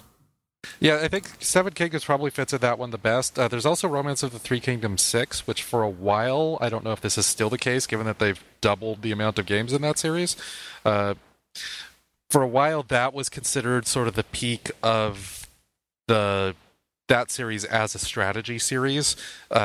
Koei went in a more of a role-playing direction after, where you could play as any of the officers in any of the armies, so you could be just like a grunt hanging out in later games. But Romance of Three Kingdoms 6 was like the one that, until 8 or 9, I think, was the one that you play as the Chinese warlord, and you're trying to do your thing. However, the AI in all of those games was just made it unplayable if you were reasonably competent at all. So if Seven Kingdoms fits that better, which it probably does, because it feels like Civ. No one's gonna get with me on Rebellion, right? I mean, if we had a category for the most glorious failure, yes. And we perhaps should, because those are always the most fun to talk about. But you don't think... I just never thought it was that great of a I didn't game. have time with it, so I can't judge. I didn't did with Seven Kingdoms at all either, so I have no skin in this game whatsoever. Yeah, I mean we could split it. I don't care that much. As long if this causes one little girl to go play Seven Kingdoms, Rob, it will all have been worth it. All right, that does sway me. It's about inspiring next generation. So it's about the future. Yeah, Seven Kingdoms. Seven Kingdoms is the Lisa Lionheart of video gaming. I am so depressed at that reference right now. You have no idea. Yeah, I guess that's awkward today, isn't it? It's really grim timing on that one. So Tactics is weird this year. Yeah. Best RTS / real-time tactics game. Well, best RTS is going to be Starcraft. Yeah. Well, that's our grand winner, and we've been giving it to a non-grand winner here. Yeah. Do you want to make a case for Myth 2? Is that a major step down? No, in that it's series, it's a major step sideways. It's more Myth. Like, it's a very good Myth game. I would be. So I want to tell you a little about 1998 because I just remembered this. We can't be here for 3 hours again. You could take a break, Troy. So the main thing I remember about Myth 2, right, is when it comes out, it has to be patched within like the first 3 days because its installation was wiping people's hard drives. Oh my god! The uninstallation didn't stop at the Myth directory; it went to the root directory, right? Yeah, something like that. It would break your computer. Yeah. This is a thing that was still happening in 1998, or only happening in 1998. Immortalized in an early penny arcade strip. Yeah. This is probably even more ridiculous than Diablo, the original Diablo storing its character information in the registry, and Blizzard saying that made it unhackable. Jesus. But yeah, Myth 2's legendary uninstallation was a pretty big black eye for that game, and maybe why it's not held up as the great classic that the first one was. Anyway, carry on with the actual game itself. No, I mean, like it's more Myth. We talked about this a bit on the on the Myth show, and I'd be happy to say it's the best RTS tactics game of that year. If we're saying that Starcraft is pretty clearly, the big winner. But I don't think it's entirely as satisfying as Myth 1. It's trying to mix up a lot of things, and it's also trying to be a lot more difficult, I think, than Myth 1 was at times. So like Myth 2 ends up basically shunting a lot of its bread and butter units to the side over the course of that campaign, because I think about midway through it introduces sort of the legendary monsters from the distant past, the Mercridia. It reintroduces them into the world, and they will just slaughter everything in their path until you get the Heron Guard, named of course for our friend David Heron, and his mighty physique and abilities. And the Heron Guard are just they're the counter to the Mercridia, but what you end up with is a game that is kind of dominated by these like super units that carve through everything else that the rest of the Myth series has been built around, and that's not a fatal problem. They mix up a lot of interesting scenarios, and they don't completely let these units take over the game, but it does throw a lot of the balance off over the course of the game. That I think stops it from feeling quite as cohesive and satisfying as Myth 1's, medievals versus zombies conceit. But it is still more Myth, and therefore it is really great. So, yeah, fine. I mean, that sounds like a stronger opinion than I have about Battlezone. Yeah. And none of us wanted to go to the bat for Commandos, so. Yeah. Well, I mean, look, that's just not how armies fought back then. All right, so the last two categories are best game of that year period, and then best strategy game. I mean, I think in our case the answer is the same on both of them. But if we want to get a best non-strategy game, the only game I would maybe hold up as my actual favorite for this year that might genuinely be like my best game in 1998 that isn't StarCraft is maybe Thief. Which is weird because there was a time I would have sworn up and down that Half-Life was the greatest game of that year, but I don't know. Games have their season and sometimes it passes. I just don't react that way to Half-Life as much anymore. Whereas Thief still kind of haunts me and immiserates me at times. But yeah, I think both those categories, like in terms of games that I just played the shit out of and still hold up and find fascinating, I guess it is StarCraft for both of those categories. Yeah, I mean, we could probably spend half an hour arguing about the best game otherwise, but Troy will get grumpy. Yeah, we are tired. Like I said, mine is probably Soul Calibur or maybe Suikoden 2, but those are very personal, and that's just because Baldur's Gate, Half-Life, and Zelda are not really my things. The Thief is also not a thing I ever connected with, but I have always respected it. It is not. It never annoyed me like Half-Life fans ever did. Half-Life fans are fine. Maybe not fans, but so much as the idea that this was the game that blew up all gaming and was by far the greatest shooter of all time. Well, but it kind of did, though. Like, I mean, like it kind of no did. other game. Like, I just didn't love it. That's the thing. Like, I recognize, I've come to a respect for it. It did a hell of a lot. It changed a hell of a lot. There are so many cool ideas. I just never actually loved playing it. Yeah, and I did. I'll never get over those fights against the Marines, for instance. There just wasn't enough of them. There's way too much shooting monsters in that game and not enough fighting Marines. And then the game was just too freaking long. Yeah, I mean, its historical importance cannot be overstated. Like, it was like every shooter, every action game that is sort of woven narrative into its playable sequences really elegantly, that really like takes a massive leap forward with Half-Life in a way that I haven't seen before since. And also the ones that weave those things together inelegantly. That's an issue, but that's not Half-Life's fault. They did something really well, and a bunch of people tried to copy it poorly. That happens when you're popular. Yeah. But we're all agreed it ain't Zelda. But yeah, yeah, I think StarCraft just ends up holding up. It both in terms of reputation and then just in terms of how much time I sank into it. It is the king of that year for me. I don't remember exactly when Team Fortress Classic came out. I think it was actually the next year, but that kept me on Half-Life for a while because I fucking love that. Yeah. So the Half-Life disc has a warm place in my heart, but yeah. Yeah. All right. So I think that Troy, did you? Well, I think Troy's vote is for anything. I just wanted to see if Troy podcast. What? No, I mean, for me, from my personal best favorite game of this year is European Air War. No shit. The best strategy game is StarCraft. Oh yeah, absolutely. I mean, European Air War is a game I probably put the most hours into.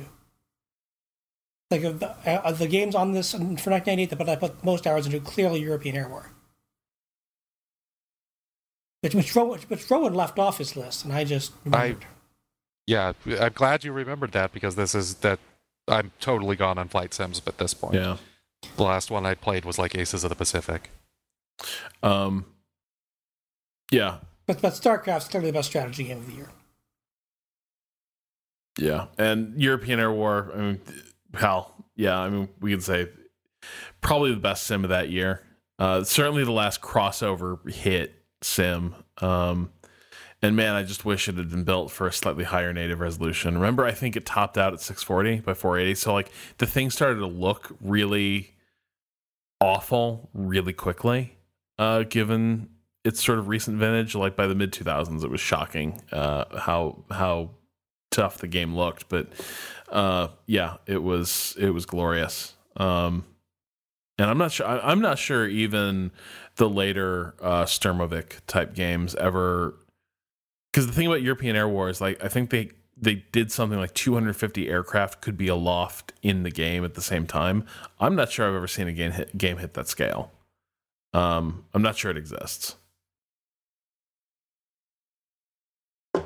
But all right, so that is 1998, and just a pretty representative year for, I think, what our ideas and memories of 90s gaming are, in some ways.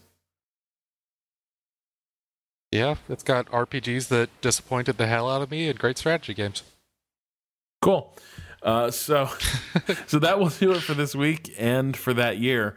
We'll be back next week with more strategy discussion. Three Moves Ahead is produced, as always, by Michael Hermes, who I am sorry to say is going to have a nightmarish editing process ahead of him, because something is just weird about audio levels on my mic. I hope it's not going to come through on the podcast, but like, I've been trying to get this under control for about half the show, and just something is off. So, Michael, I am so sorry.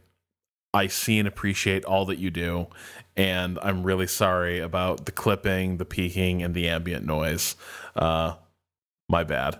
Anyway, this show is also hosted on the Idle Thumbs Network. You can learn more about the show and discuss this episode with our community at threemovesahead.net, or follow us on Twitter at twitter.com/3ma.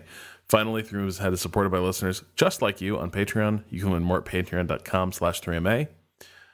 Anyway, we'll be back next week with another episode of Three Moves Ahead. Until then, for Rowan, for Troy, this is Rob Zachney saying goodnight. We have exhausted our Vespian gas.